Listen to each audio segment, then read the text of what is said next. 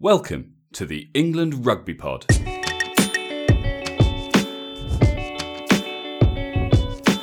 Thanks for downloading episode 119. We're set for another epic showdown as England's standings are initially in the hands of Wales and Ireland before turning to the Scots for a potential Six Nations Championship decider. You're listening to the England Rugby Pod, the rugby podcast that believes England will win the World Cup in 2019. Hi guys, welcome back. Huge weekend, probably the biggest weekend in the rugby calendar is this, the final weekend of the Six Nations, apart from obviously the World Cup. And obviously, to discuss it, as always, I'm joined by Dan. Hi, mate. I was super confident, but I've read too much. That's the problem. A lot of the pundits are backing Wales to beat Ireland, dickheads. No, can't see it. But, mate, massive day. Like you said in the last pod, actually, it's out of our hands. We just got to go and do a job on Scotland, and then what will be, will be. 100%. And look, Eddie Jones has said, we want to be number one in the world, but we're not there yet. But a strong performance today, regardless of what happens elsewhere, can still kind of shine a light on England and show them to be the number one team in the Six Nations. And I know that they lost to Wales, and if Wales win today, they've done a Grand Slam. But you've got to look at performances. And bottom line is England have performed better throughout the Six Nations than Wales, barring that one game. So he's right. A strong performance today, regardless of what the table looks like. England will, I think, have put down a marker, if they haven't already. I think England have showed themselves to be a world-class team, a team capable of winning the World Cup. Which we all knew. We knew all along anyway, my friend. We've been known it for some time. That's why we're doing this. Well, look, before we get stuck into this, because there's plenty to talk about, and there's two games that we really need to cover today. Couple of reviews and messages and things. So the first one is an email from our friend David Stockwell. You'll recall he messaged us. He was the one with the Scottish fiancée. And the very articulate message. I do remember him. He has said, "Afternoon, gents. Currently listening to the latest pod while on my lunch break. A few pods ago, you asked for suggestions on what sort of things you should talk about between the end of the Six Nations and the start of the World Cup. How about some features on the teams within our pool? How they tend to play, what their strengths are, who their key players are, and how England should approach the game, etc. Could then lean on to likely opponents we'd face in the next round and in the knockout stages. These are the kinds of conversations I'd now like to be involved in and listen to from your rose-tinted perspectives. Obviously, we know a lot about the French team, but many of us will be less familiar with some of the others. Last year, I spent 6 months from Georgia to Maine, go me, and while in New Jersey, watched the USA v Scotland on the telly. America won 30 points to 29, and then number 2 and number 10 both looked seriously good. It would be easy to scan down our World Cup pool and not give much thought to American rugby prowess. They're presumably NFL rejects, and they're not that bad." Best Dave. And he actually then quickly followed it up with a sort of, an NB. I should have said, "Thanks for including my last email on the show. I told the Scottish fiancée I mentioned, for any future reference, her name is Sean, all about it, to which she replied, 'It's great you have someone else to talk your England shite to.'" Oh, Sean, that was a bit below the belt. Firstly, did I hear that right? He walked from Georgia to Maine. Yeah. Wow, mate, good for you, man. Like that, I assume that would probably be a charity thing. So great work. I mean, as opposed to just getting a bit of fitness in the weekend, as opposed to Forrest Gumping it. But it certainly sounds that way, doesn't it? So yeah, I think that's a great idea. I would find it very interesting myself to kind of look into who we're going to be playing and what sort of challenges we're going to face, particularly in the group stages. And I think as well, Eddie's shown us that England have a number of different options, both tactically but also in terms of selection. I think it would be interesting to kind of take a look at those games and work out, where do we think a Cokanasiga is going to slot in as opposed to a Null, for example. If we obviously assuming that Joe is going to get the call up to be part of the World Cup squad, which I think we probably are. So yeah, great idea. I think it's a good idea. The team that's most interesting for me is the USA because I know it's a different game, but on the Sevens circuit, they're absolutely bossing it. Well, and as David just said, it's they're a probably underrated team at the moment, but they've got such a pool to pick from, and let's be honest, a lot of these NFL rejects, if that's the right terminology to use, Yeah, they're NFL still are quality, rugby rejects. quality sportsmen. They are, exactly. So yeah, I think we've said it before about USA Rugby. They're probably not quite there yet in terms of competing at the World Cups, and we'll see if that changes this year because they're definitely improving all the time. But it's not going to be long, is it? No, not at all. I think they're focused a lot on the sevens because I think that's sort of probably suits their culture a bit more. It's a bit more, let's just say, Americanized. It's a bit more sort of almost, TV. Like you look at their sports and it's all about like the show and everything. And it's not necessarily about the sort of the scrum and the dark arts within rucks and mauls. No. So, but they have, what they need to work on is that ability to last at least 60 to 80 minutes.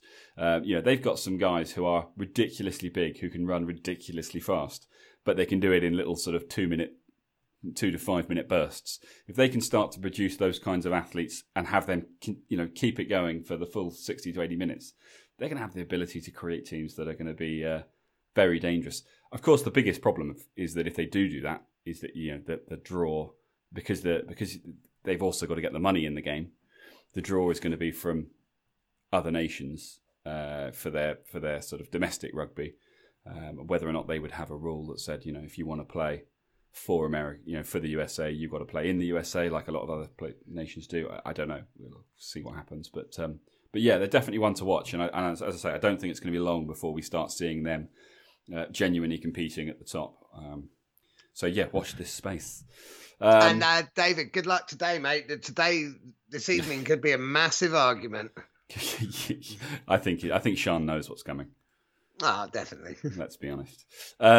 So yeah, next up we've got a review on. I think this is another one where the review has been rewritten, but the 5 stars have remained. It's from Budgie Jointed. I recognise the name. He says 5 stars again. Love the pod. It's on the must-listen list every week. I've got an idea for a pod episode. Oh, another one. Picking the England and Barbars team for the game later on this year would be interesting to hear who you guys see as an up-and-coming 23, considering most of the World Cup squad won't be anywhere near this game. I will personally be at the game, as will I, and would like to see a mix of youth and outcasted players such as Haskell and Sips.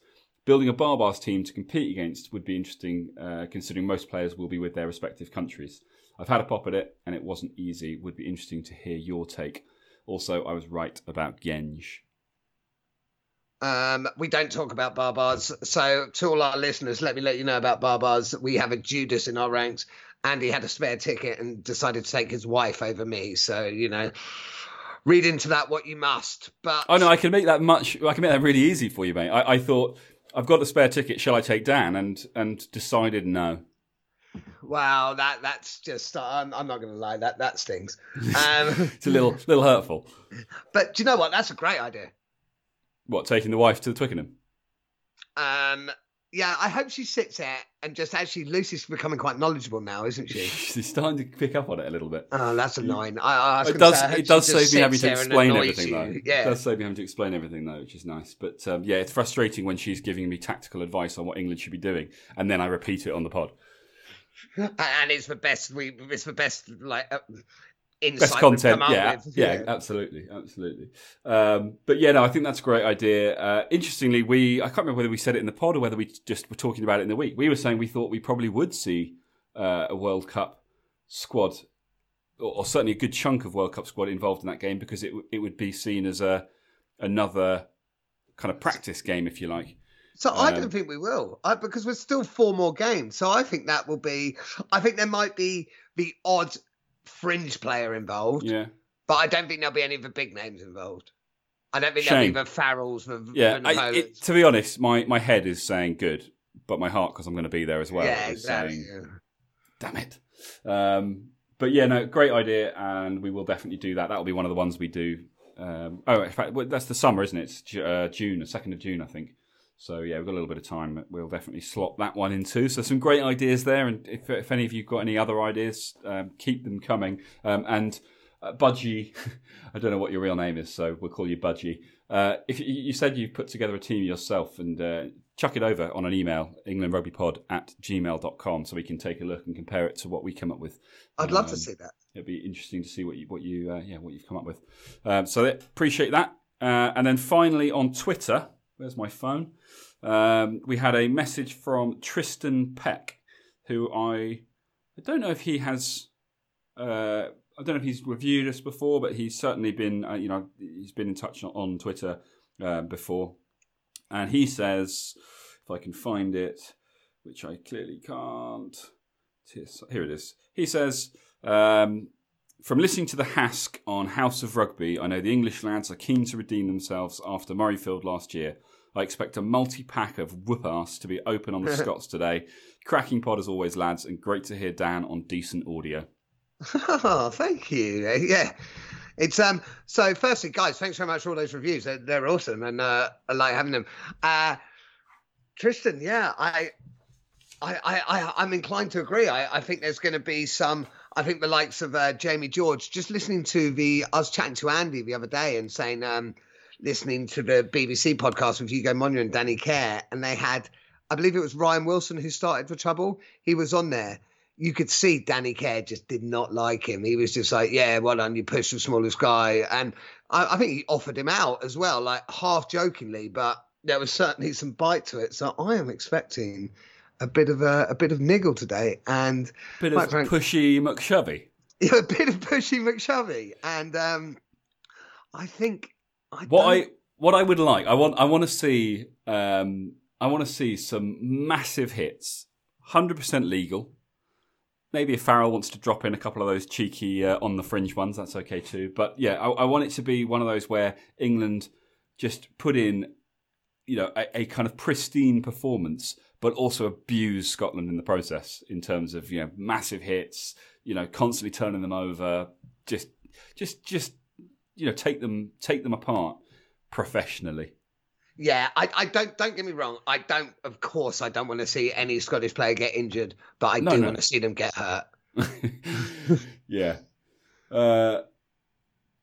You have to. I mean, look, this is what rugby rivalries, sporting rivalries are all about, isn't it? And last year they beat us. It was against the run of not playing the game necessarily, but against the run of how teams have been performing. It was unexpected. It was a bit of a shock loss for England. We were hurt, and they were rubbing salt in the wounds. And then obviously to kind of add an insult to injury. And I absolutely by no means suggest that it is the hardcore rugby fans or anything to do with the team, but you obviously had that incident with Eddie at the station with those morons that decided to kind of abuse him personally, which just again it overshadows the match. And I think there's been a lot of talk this week about how Eddie Jones should concentrate on the game and not bring up all this other stuff. But I think the complete opposite. His team is going to be. They would have been wound up at the time. I'd have been wound up if it was my coach. And they're going to want payback for that, and I think he absolutely hit the nail on the head when he decided to just make sure that no one had forgotten. So does your brother Harry, does he listen to this pod? I mean, he probably lies and says that he does. So I'm going to, like you were saying, you hit the nail on the head saying that's what rugby's all about on the pitch. And Harry, if you're listening, I'm about to ruin you. I remember when you guys were playing against each other and you bounced him. Yeah. And that's what rugby's about. You and your brother just wanted to hurt each other and you sat him down and Harry just looked like a little girl at Girl Guide or whatever. But it's on the pitch. But I'm with you, mate. I don't think Eddie's done anything wrong. There was an article today saying how Eddie was mocking the Scots. I mean, it's just ridiculous. Everything. Did you see what it was though? That all that happened was someone said the last time Scotland beat England at Twickenham was in 1983, and he went 1883. Oh, 1983. That's the extent of the mocking the Scots, and suddenly it's got headlines. It's just taken, and that's Eddie. It's just taken out of context, and it's used to. Because when I first saw that, I'm like, oh, Eddie, don't give them ammunition. Then I read it, I was like, oh, he's done nothing. Like it's ridiculous. But no, but if that motivates him, great. As long as it doesn't become, as long as it doesn't become a sort of incident, which I don't for a second believe it will, but as long as it doesn't become one of those where you just see England just wanting to hurt them. Yeah, 100%. And you're like, guys, the ball's out of play. What are you doing?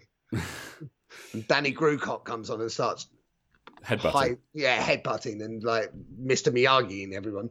Exactly.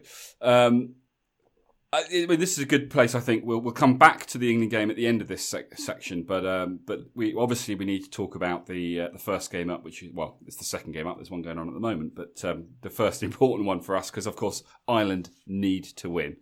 That's the bottom line for us. And you were saying about Eddie, didn't really say anything at all.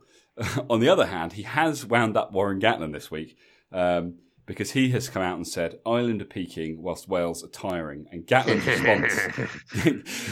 response is, what the hell is Eddie Jones doing talking about our game? My advice to him is to concentrate on the Scotland match. He's trying to get under your skin because he wants Ireland to win for obvious reasons. And it sounds like he's done it. Like it sounds like he's achieved exactly what he set out to achieve. So thank you, Warren. Warren Gatland responded by saying that no one apparently is training as hard as Wales. I mean, I'm not sure where that's coming from. If you're only concentrating on yourselves, then how do you possibly know what everyone else is doing? But hey, he's got under his skin, hasn't he? And I think they have a bit of a love-hate relationship anyway, Eddie and Warren. There was talk about after the Wales game, certainly they were planning to meet for a drink. Whether it actually happened or not, I don't know. If I was Eddie, I would have literally put laxatives in every one of Gatland's drinks. And then just when he's starting to go, put Imodium in, play a game of Laxi Imodi. So he did. Oh, good. Yeah. But yeah, it's all sort of for the press. Eddie knows exactly what he's doing. He's not. Anybody who says he's been disrespectful is just being overly sensitive. But media these days, the media games, if that's what you want to call it, it's kind of become part of the game. I mean, just look at the whole roof open, roof closed issue. Every single home game that Wales have, the media makes a big thing about how the opposition wants the roof to be open and Wales wants the roof to be closed. Bottom line is, you've said that it has to be unanimous. And therefore, the opposition is going to... You've kind of gone, it has to be unanimous and we always want it closed. So you've given the choice to the away side.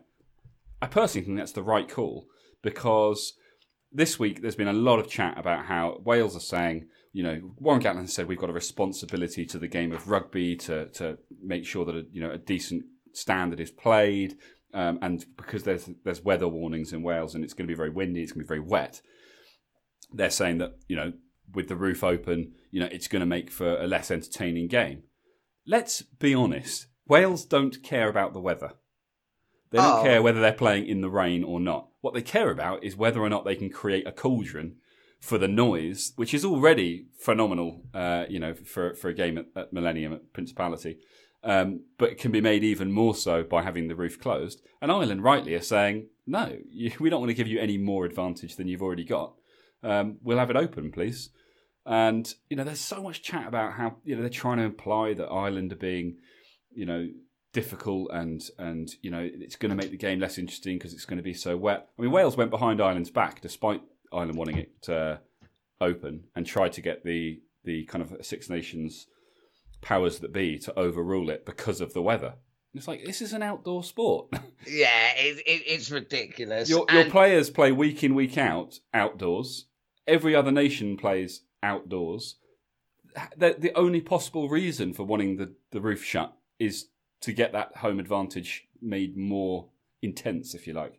Yeah, that extra 1% or something, which at that level does count. So, yeah, I mean... 100%. But that's why Ireland are 100% right and justified in saying, no, you've given us the choice. We're going to make it...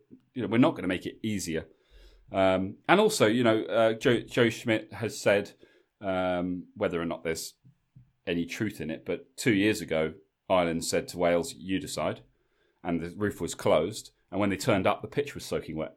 They'd overwatered it. So, it's a very good point. So Wales have a massive advantage beyond just the noise if the roof gets closed, because the teams training to play against them are training for dry weather or the assumption of certain conditions. Wales know exactly what conditions they're going to create on the pitch. But so does everyone at home. I mean, that's not unique to Wales. Well, no, but what I'm saying is that if it's pissing with rain outside, the pitch is going to be wet. If it's pissing with rain outside, understand the concept of water. Yeah. I do. If it's pissing with rain outside and the roof's shut, you could rightly assume that you're doing it, particularly in this scenario, you're doing it to make sure the pitch isn't wet, so you get a nice, quick running game of rugby, right? So if you rock up and the pitch is soaking wet, is that not Wales getting an unfair advantage? So I actually think Wales might even play. I think a running game with some of Ireland's backs that makes them more dangerous. But this is where I think this issue comes into play. Are Ireland saying, look, we're not going to give them the option of shutting the roof, prepare for a running game, turn up and they've waterlogged the pitch again. So we end up having to play the same kind of slower kind of wet weather game, but with the roof shut where they also have the advantage of the extra noise. And I think you're right. I think it suits Wales' game style at the moment. That kind of it's slow, wear the opposition down, slow the ball down. You know, they haven't really been doing much running with the ball out wide in this championship, and I don't see them suddenly changing that now. So, despite all of that, I actually think it might be to their advantage to have the roof open in terms of what happens on the pitch. Yeah. But yeah, they obviously wanted that advantage of the noise that can be created by having it closed, and they're not going to get it again. So is there a part of you that's worried that Wales might do Ireland? No. Good. We're going to do a little segment. So we always do our little sort of 5-10 minute half time spot. We're going to do a little 5-10 minute pre-match spot post Wales Ireland, because I think it's obviously important for us to cover what happened in that game before looking at what's going to happen in the England-Scotland game, and obviously we'll do some predictions at the end of this for what we think is going to happen in that match. But yeah, I think Eddie Jones is exactly right. I think Ireland are peaking and Wales are tiring, and I said it in the last few episodes. To me, watching those games live, whatever, I don't understand where all of this hype is coming from about how great Wales have been. I personally think they've been really poor in this Six Nations. And in fact, the only game that they actually have kind of won, really, was the England game. Through that moment right at the end where they were coming from behind. I mean, I know they were behind against France, but France just gift wrapped them 2 tries and said, "There you go. We won't defend. We'll just." I mean, they won against Italy. I don't. They weren't great, but they. Yeah. Okay, you're right. That's probably just a really weird way of putting it, but I don't know. None of the matches have felt like they've really kind of put in a performance. They haven't kind of gone out there and they've relied very heavily on capitalising on really obvious mistakes. And I know some people will say, "Well, hang on, England do the same thing. They create opportunities by forcing errors." But I'm not talking about Wales forcing errors. I'm talking about oppositions just making errors that are unexpected, and Wales just reacting to them in kind of the spur of the moment. And that's kind of how they've. Defensively, they've been brilliant. They've been strong defensively. They don't seem to have offered much.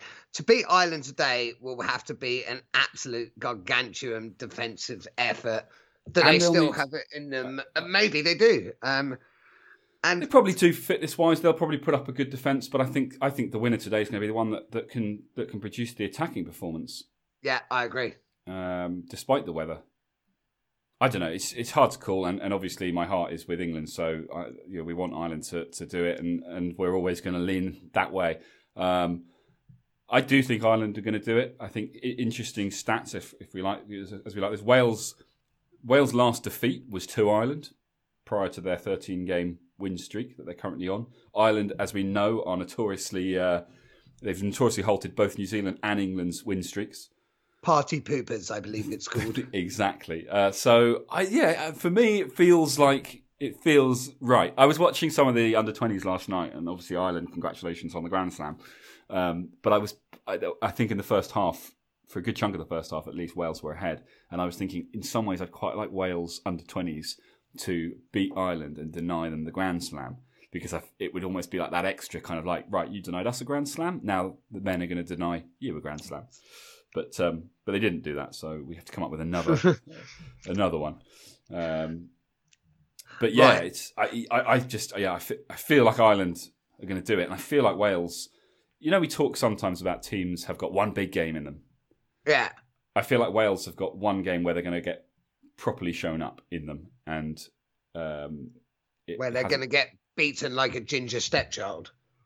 If you like. I believe is a wrong saying. Right. Okay. So let's move on. Let's move on to the main event. The main event. England, Scotland. Joe Cognasinger, however you say it, left out. Thoughts? We talked about this in the week, and when I first read it, my initial reaction was, what the fuck? You know, how can you take a guy who's just put in not just a man of the match performance, but like just the impact that he had on the game, and just drop him from the 23 altogether? Since then, we kind of looked at a few different aspects of this decision, and I think a big part of it, we know that Scotland are missing their back three. Massive for them. And I think that England are probably thinking the obvious tactic here is the kicking game, at least to see if it's on. You know, you've got an inexperienced back three. You've got Teo has moved to the bench, so Slade's back in. So you've got that kind of wider kicking option in Slade as well. That to me means that you're drawing in defenders and potentially creating those gaps behind the wingers. That Slade can also put boot to ball, and on that basis, I think you probably do have to go. Well, May and Noel are likely to be more effective in the kick chase than Cokanasiga, who's a bit more of a bulldozer. Not that he isn't also lightning quick, but there's a lot of him to have to skin a man, pick up a ball on the fly and race away, whereas Noel and May a bit more slight. That suits them a little bit better. So I think that might be a big part of it. I think it might be a very much a tactical. Well, I'm pretty sure it is a tactical move rather than quality. I would have liked to have seen Cokanasiga on the bench instead of Teo, because I think that he does offer something a little bit more interesting if England need to change it up and if the Scottish back three are coping with that strategy. So, yeah, I agree. I think I actually, same as you thought, I actually think it's a smart decision.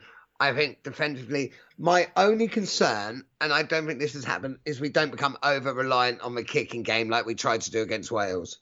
Oh, 100%. They need to have that plan B ready to rock and roll. And it's the same team that faced Ireland.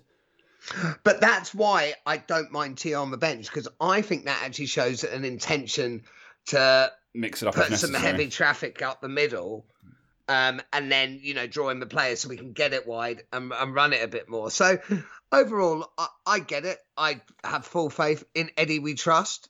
In Eddie, we do. And I think it's a good team. I think England. I hope we show that we've learned from the Wales game. I hope we mix up our attacking points, like you say. I hope there are the kicks behind, but I hope there's the running. They need a complete game. They need a bit of everything. I want to see them kick behind and then crash it up, and then kick behind and crash it up, and just keep Scotland guessing for 80 minutes and just completely overwhelm them. Put in some of those massive smashes that we talked about. Maybe a couple of little cheeky comments. There you go, lads. That's what happens. George Ford comes on for the last 20 and just smashes some people. Not that that's ever happened before, but maybe today will be the day. That may be, we may be moving into realms of unlikely here, but realms of impossibility.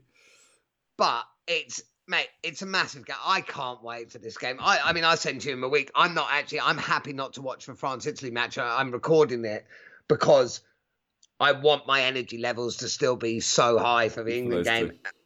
Yeah, and obviously the Wales game is vital as well. So that has to we need 160 minutes of high energy.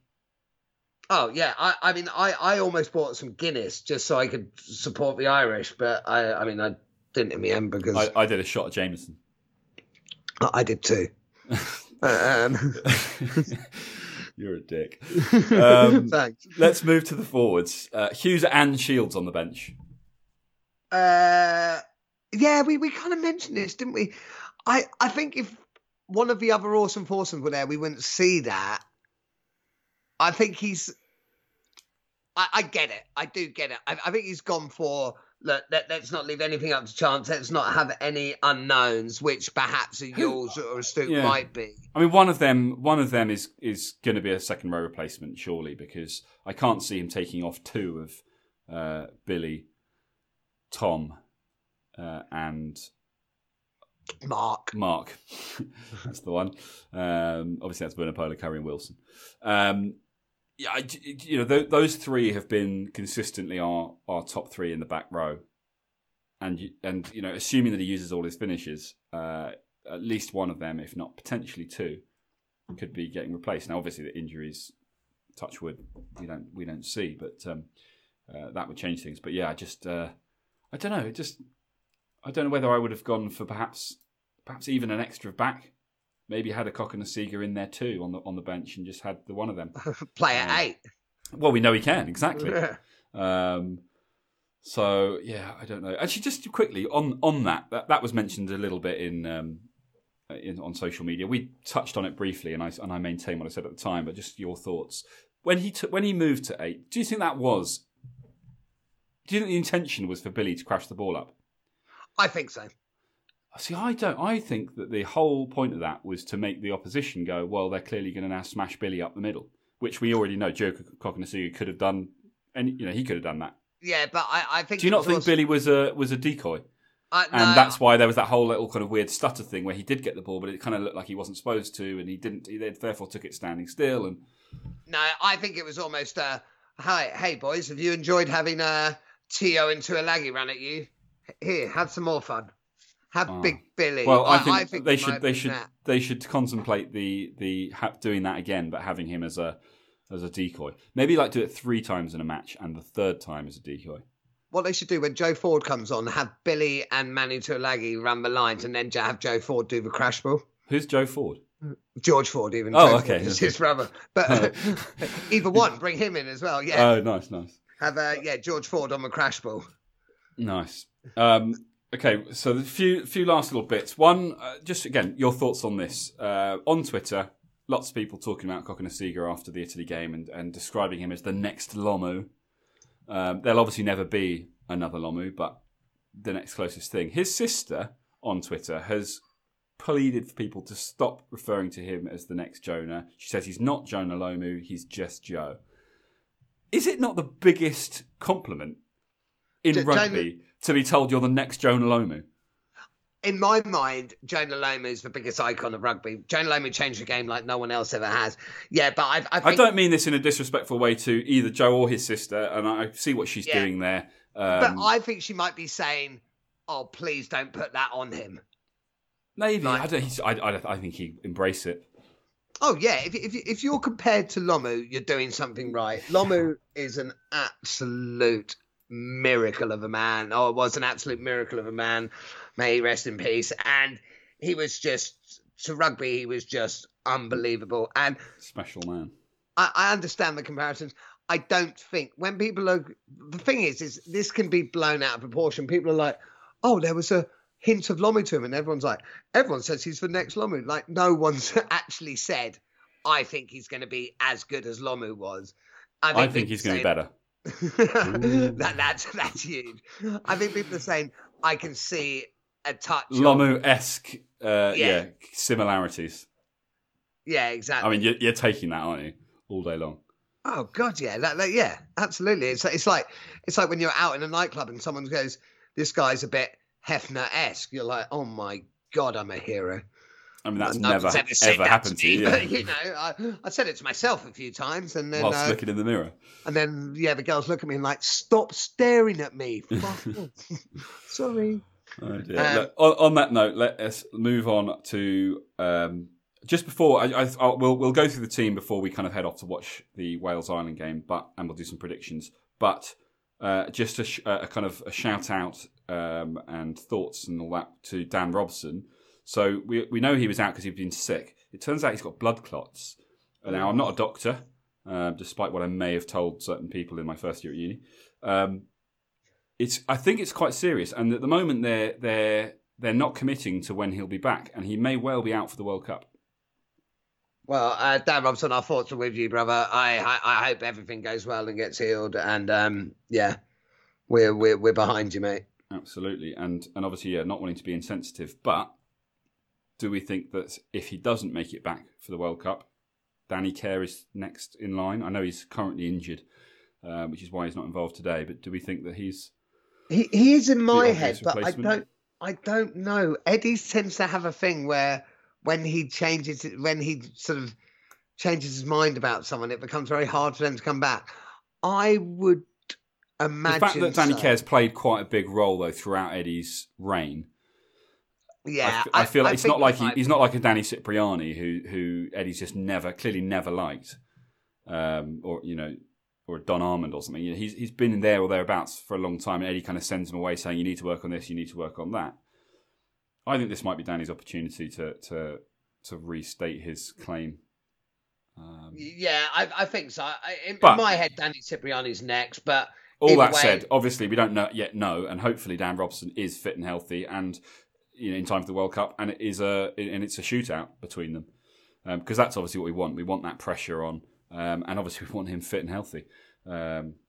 Hopefully swift, healthy recovery for you, please, Dan. As Dan says, our thoughts are with you and your family. Hopefully come back and put pressure on that shirt. Yeah, absolutely. Right. So the team, it's no major surprise, but we just so you can hear it, Dan, in words. Sinclair, George, Moon, Launchbury, Cruz, Wilson, Curry, Vunipola, Youngs, Farrell, Tuilagi, Slade in the centres, May, Noel, Daly at the back, with Cole, Cowan-Dickie and Genge coming on to replace the front row, Hughes and Shields covering the back five, and Spencer, Ford and Teo covering the backs. The hairs on the back of my neck are standing up. That is not only a Six Nations winning team, that is a World Cup winning team. Boys, come on. I know you're going to do it today. Go out there, make us proud as you always do. Yeah, that's exactly it. And regardless of what happens in the Wales-Ireland game, just go out and put in a performance. Show the world that Wales blip, is not important. This is the team that you need to be worried about facing, and get some revenge for last year, please. So predictions, Dan. We'll start. I'll tell you what. We'll do our England-Scotland predictions, and after the Wales-Ireland. Yes, we'll do them after exactly when we know exactly what's on the line. But for Wales-Ireland, and I've gone big, by the way. Unlike me, I'm going Ireland 22, Wales. Scores. I'm going scores for this one. I went for the England game. Ireland 22, Wales 15. 15. Fine. Oh, I've gone Ireland by 12. Wow. You've gone them by 7. Do I need to put in a score? I'm not going to. There you go. That's how we're rolling today. You're going Fair scores. Enough. I'm going. Fair enough. Yeah, we don't difference. normally do scores, but today You're feeling it. I'm feeling it. I'm Fair feeling enough. that love. Yeah, Ireland by 12, and you're saying by 7. Yeah. But I like that we're both thinking Ireland. Not ironically at all, with the England Rugby Pod, I put out a poll asking what people thought, and about 70% think Ireland are going to win, despite apparently the rest of the rugby world thinking Wales are going to win. A lot of the pundits are backing Wales. I understand why. I do get it to a point, but I think it's Ireland's day. Top of the morning to you. Come on, lads. What the hell accent was that? Yeah, please don't ever do accents again. Yeah. On that horrible note, guys, we're going to leave you. I'm not sure what with yet. Maybe nothing. But we will be back before the start of the first half of the England game to let you know what happened in the Wales-Ireland match, and a quick kind of 5 minutes to discuss how we think that will impact the England-Scotland game. And at that point, we will do predictions for the Calcutta Cup clash. Catch you then. There's 35 seconds to go. This is the one. It's coming back for Johnny Wilkinson. He drops for World Cup glory. Yes! It's up. It's over. He's done it. Johnny Wilkinson is England's hero yet again. And there's no time for Australia to come back. England have just won the World Cup. Dan, I'm not sure which one of us it was that said Wales by 18. Was that me? Wow. Do you know what? Ireland should have had the roof closed. They definitely should have done. First of all, credit to Wales for everything that we've said about them over the Six Nations, and I'm not taking any of that back. Today, they were good. Their defence was fantastic. Ireland still made an obscene number of unforced errors, the operative word being unforced, which perhaps makes it harder to see exactly how good that Welsh performance was. But they had it all to play for, and they just Ireland just looked like a second-rate team. They just every single time they looked like they might be a threat. Wales just snubbed it out and put them back under pressure. I think Wales were brilliant, and quite frankly, they did on that performance. They did deserve that Grand Slam. Yeah. That's the bottom line for me. That take away, forget about everything else for a minute. They were on for a Grand Slam, so they needed to do a job today to win a Grand Slam, and they did that incredibly well. And fair play. For me, it doesn't change the fact that they were gifted a lot of results that enabled them to be playing for a Grand Slam today. But that is the way rugby. That's the way sport goes, isn't it? Yeah, it's they said, and I hate the fact I'm about to say this. That's the thing. Wales don't know how to lose. I'm starting to think there might be some truth to that. Like, what's going on? I don't know. I mean, just because it wouldn't be the England Rugby Pod if we didn't say something negative about Wales, and obviously after today, that's hard to do. So, how about this? So, I got a tweet, or I saw a tweet from someone else showing the current world rankings as they now stand. Now, I'm assuming this is still the case, and that try at the end there from Ireland, because for those of you that may not know, Wales won 25-7, Ireland scoring after the 80 minutes, like literally in the death.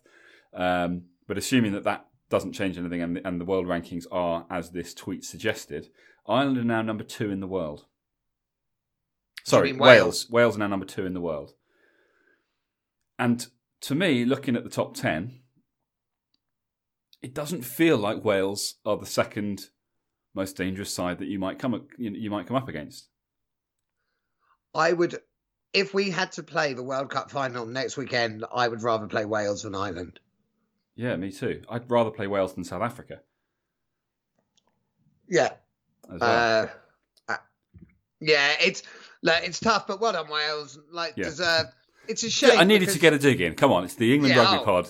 Yeah, Wales are the ultimate enemy, and so we needed some sort of dig, and that's hard to find on a day like today because, as you say, credit where it's due.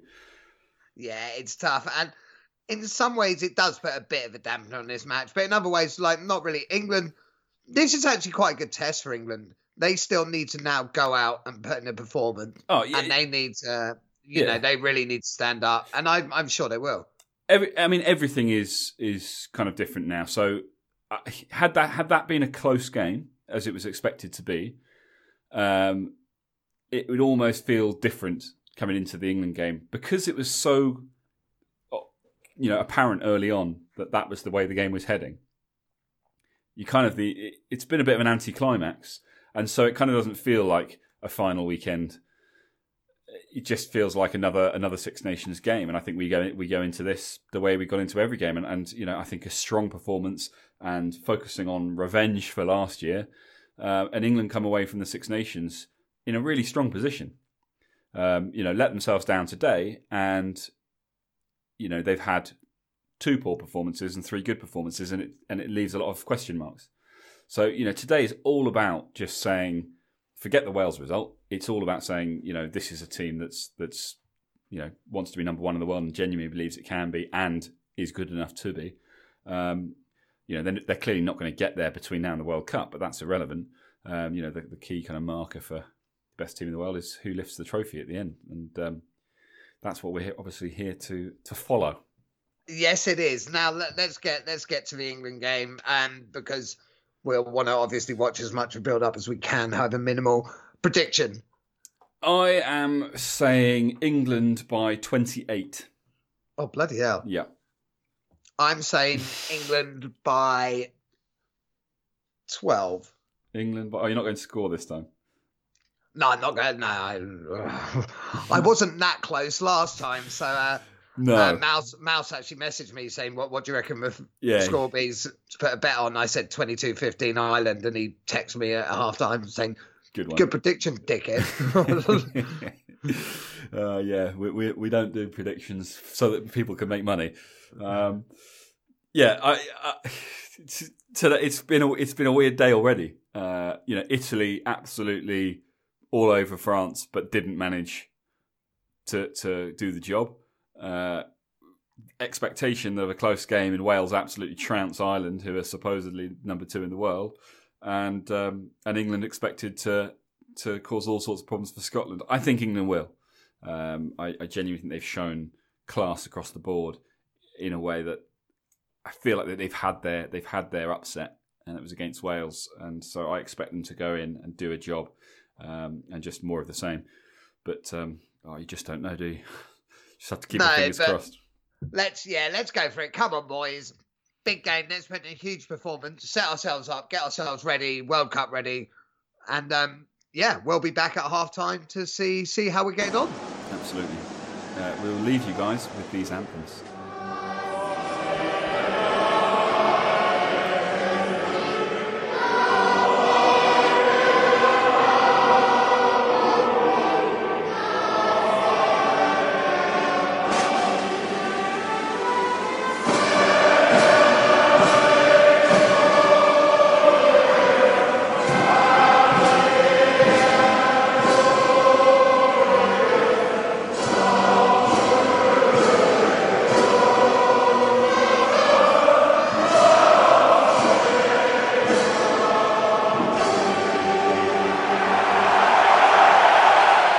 That's a pretty comprehensive first half, Dan.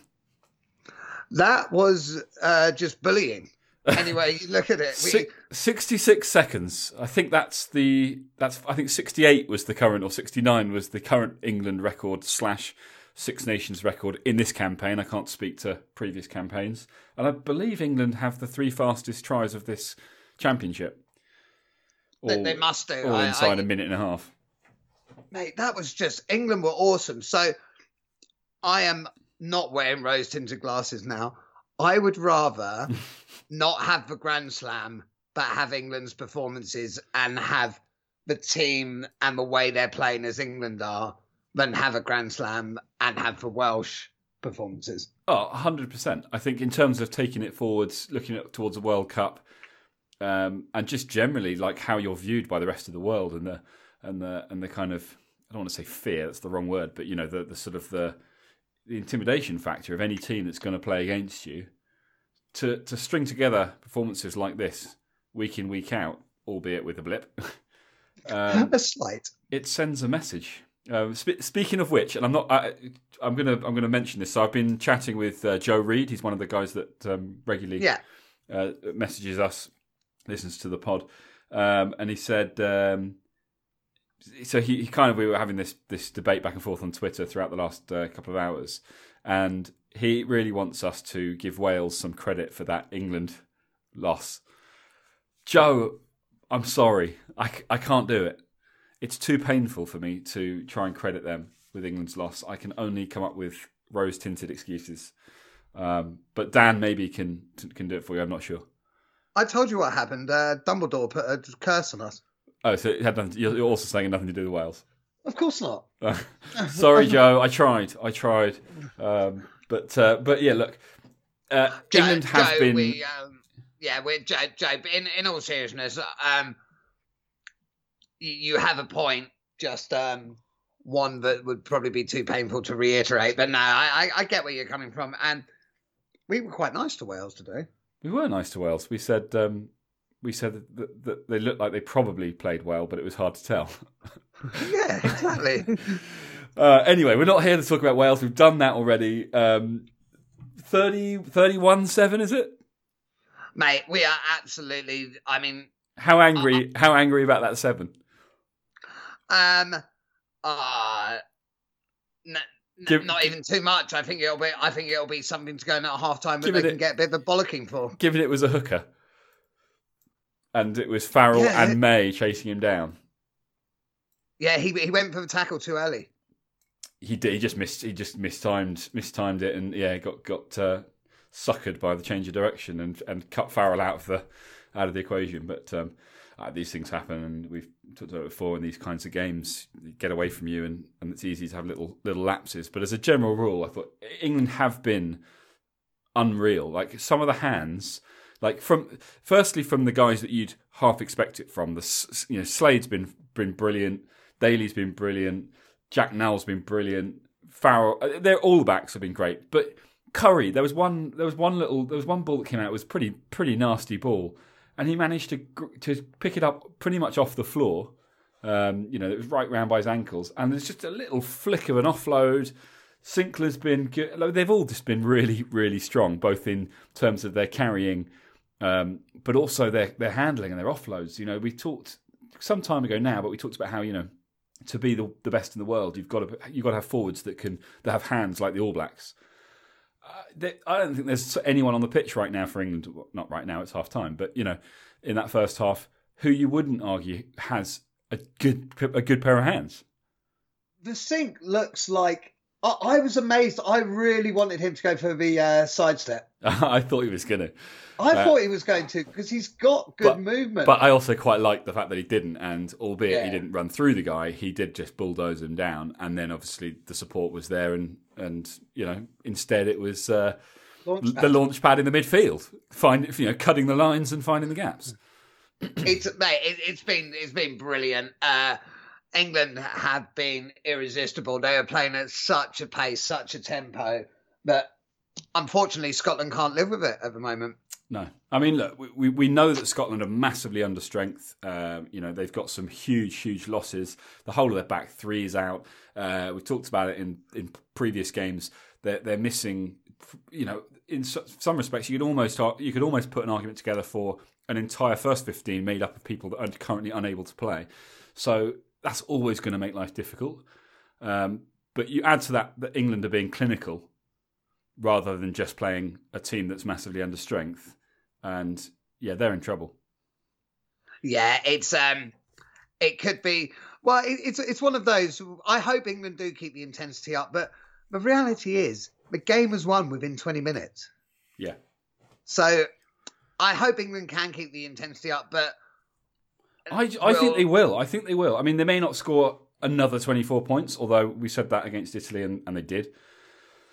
I think at the moment they're so well drilled that they have that ability to just keep the pressure on. It might become a little bit more loose, but they've got the players to deal with that as well. I mean, already it's starting to look a little bit loose. But with people like Jack Nowell, like what just before half time there, where Elliot Daly got isolated, Jack Nowell first man in. You're thinking there's no way that England are retaining this ball, that he's going to get turned over, and Jack Nowell just finds a way to get his hands on the ball, take that couple of extra steps, hold it up long enough for the support to arrive, and then it's recycled and we start again. And it's so important to have players like that. And that, I think, is where Eddie Jones was talking about Jack Nowell as this kind of Seven-esque winger.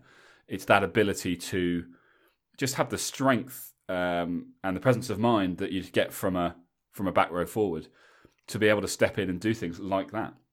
He reminds me of Lomu. He does. I mean, watching England, it's a little bit like in the game Lomu, the 2005 game Lomu, when you had the Lomu team. Sorry, not 2005, 95, sorry. It was following that World Cup. Yeah. I'm going to make a bold call now, and any listeners out there, Joan Lomu Rugby for the younger ones is the best rugby game that's ever been out. To be fair, they've never made a decent rugby game. Well, no, they have. They made one that we used to play quite a lot. Yeah, but Lomu was still the best one. Yeah. And I am putting this out there now.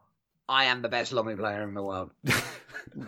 I am unbeatable. Maybe currently, but only because you're the only person still playing it. Because you're the only person that still thinks a PlayStation 2 is the most current piece of tech. I believe it was the PS1. I think you might be right. Look, let's not disrespect the sides by moving off topic. What are we looking for from England in the second half? I mean, obviously, let's be honest, the game's won. The game is won. That ship has sailed. Do we just want the same? Another 40 minutes of the same? Do we want to get the subs on early. There's not really anyone on the bench. Maybe now's a good time to see the Tio Tuilagi partnership again in the middle. Just give it another go. I feel like Scotland are dealing with Tuilagi at the moment. Well, I do too. I think he's been absolutely brilliant, and I think he'll just carry on scoring tries or setting up tries for fun. But at this point, does Eddie go, we're going to have a little bit of a break after this. I've now got an opportunity to actually try out a few things. I wouldn't mind seeing, just to give him a thing, is for Farrell to come off and Ford to go at 10. Give him a full half. Yeah. And just try and have him. I think it would Farrell's done anything wrong I agree with you. But because Farrell's a known entity and Ford at the moment, unfortunately, because of lack of game time, is a bit of an unknown entity, I think that would be a good idea. Yeah, that's what I'd quite like. But other than that, yeah, much the same. It's hard to keep. But maybe even simulate a scenario and say, okay, well, look, let's imagine that we're playing with this squad and we get an injury in our back three. We don't have a back three replacement. What do? Maybe Slade goes back to fullback and you bring Tio on. Maybe, do you know what I mean? Like maybe Johnny May takes a break because we know what he can do too. And you go, okay, what do we do in that situation? Yeah, without being silly, it'd be quite good to try out, perhaps, like you say, to maybe have a look at different options. Not necessarily as possibilities of starting, but should, like you say, the worst happen, should there be a couple of... Either that or take Manu and Billy off so that they don't get injured. Put Billy in the centres. just do a swap. Have the forwards in the backs in the forwards. We're taking the piss. We should stop. We can take the piss at the end when the result's secure. Yeah, no. I do want to see. I definitely think he needs to give George Ford a bit more time under the circumstances and just prove that he does have faith in his bench. But yeah, really strong half. Exactly what we wanted to see, and sending a real message. And I think, despite the way that the table has the teams, I think England are without question the strongest team in this year's Six Nations. I couldn't agree more, young man. Right, guys. Let's get back to it. Let's get back, watch the second half, and we will come back and talk to you all about it at the end.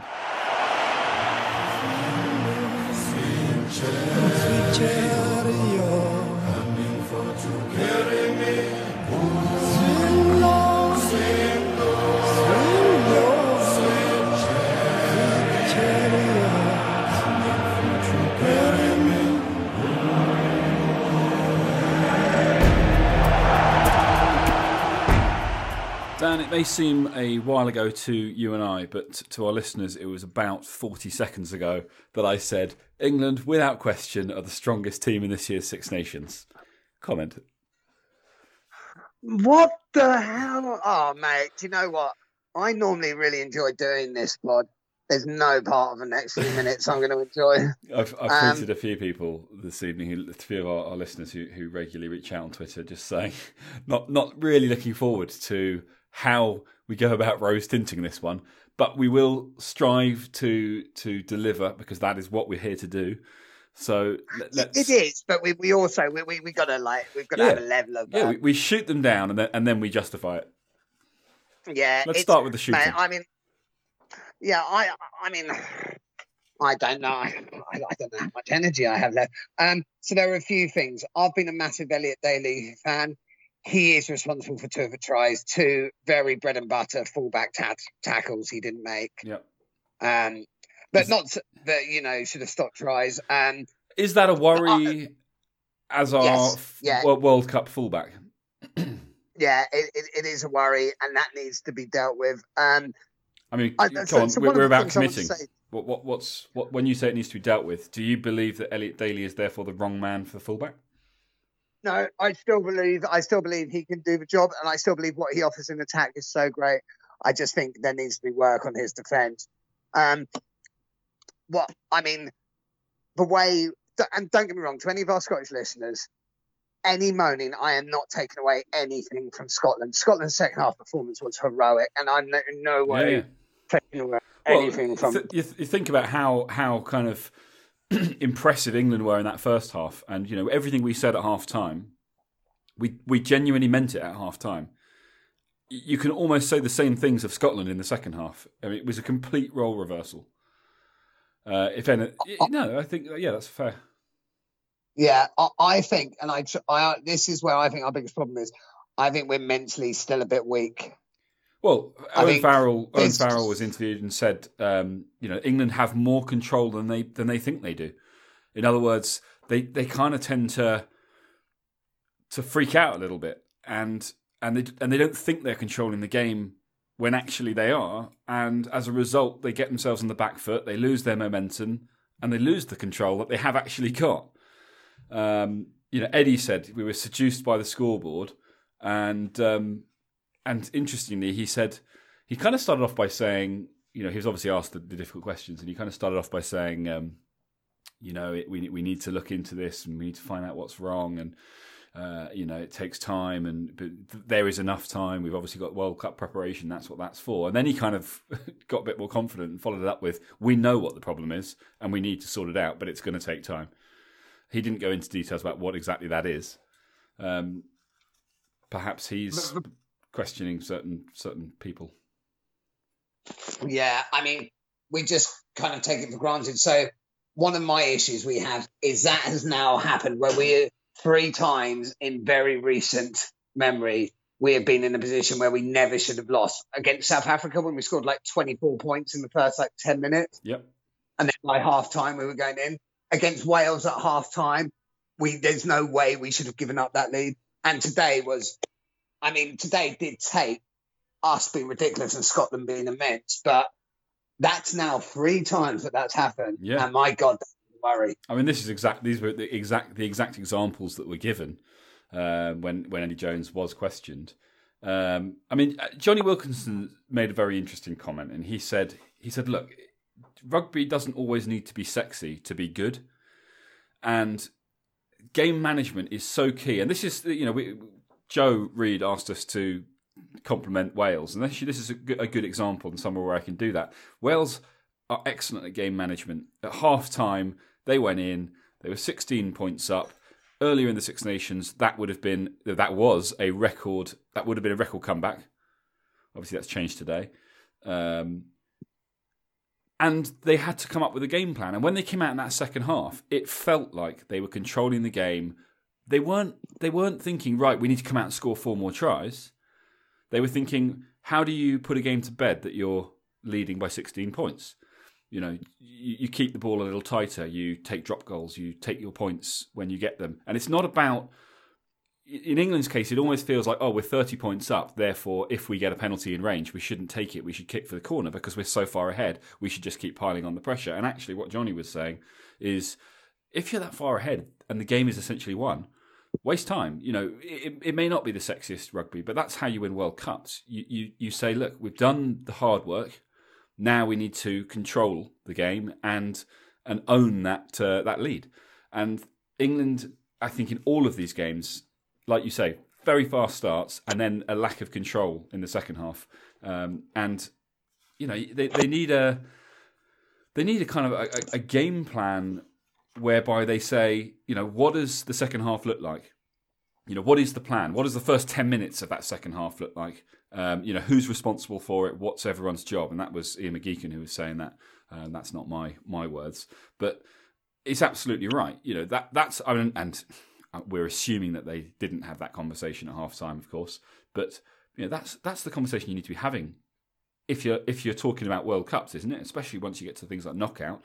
It doesn't matter how far ahead you are. I mean, maybe that's the lesson to take from this. Is look, it doesn't matter how pretty the first half lead might look like. It's not over until 80 minutes until the final whistle goes. And it's not about saying, oh, we've scored 4, therefore in the first half, therefore we've got to score 4 in the second half or whatever. It's about saying, how do we make sure that the opposition don't get a comeback and we continue to tick the scoreboard over at the same time? Yeah, mate, I couldn't agree more with that. I genuinely haven't seen the post-match interview, so if I am repeating, it is. Don't worry, you haven't really. But first 10 minutes, shove the ball up your shirt, slow it down, just take it, and then suddenly they've only got half an hour to do. Don't try and be clever. Don't try and be the big man. To me, it shows a real immaturity. I don't think there's enough leaders in that group, and I think people need to stand up.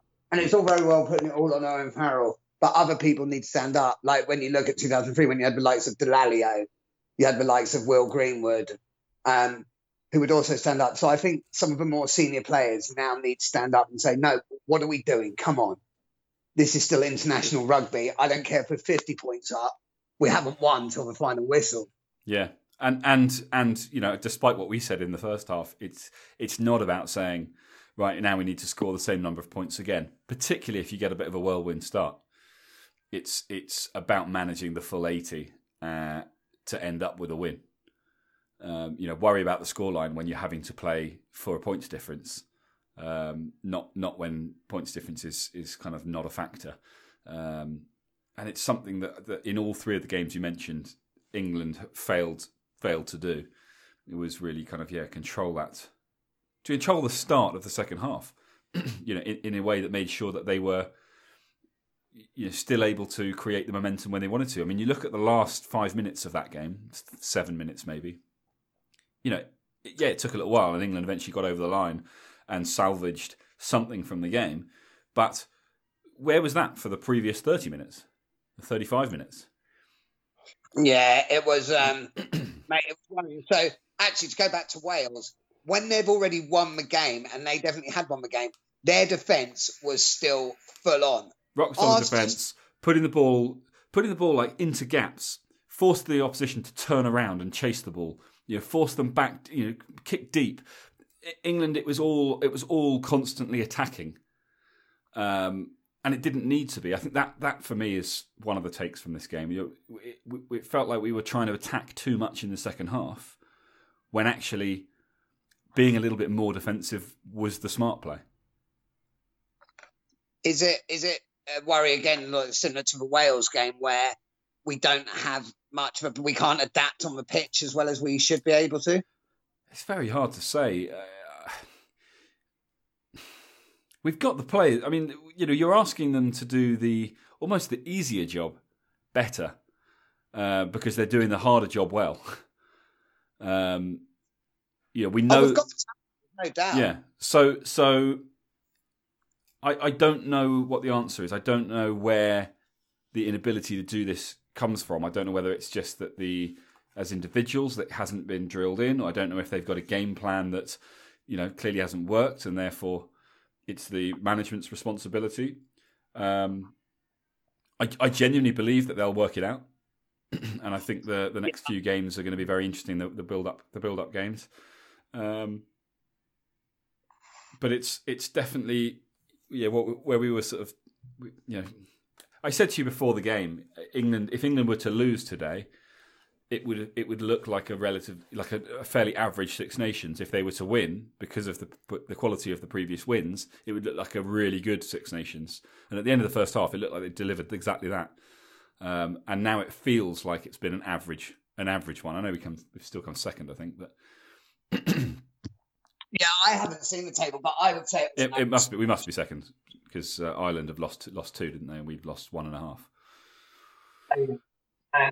But it was, mate. Let's rewatch the match, and then during the week let's go into detail. Because right now I'm still fuming. I don't know if I'm angry or if I'm exhausted or I don't know what I am. Quick bit of rose tinted something to give the listeners, the fans, some hope. This will make us a better team for the World Cup. This is a lesson I think we needed to learn, and we've now learned it twice, probably against Wales and Scotland.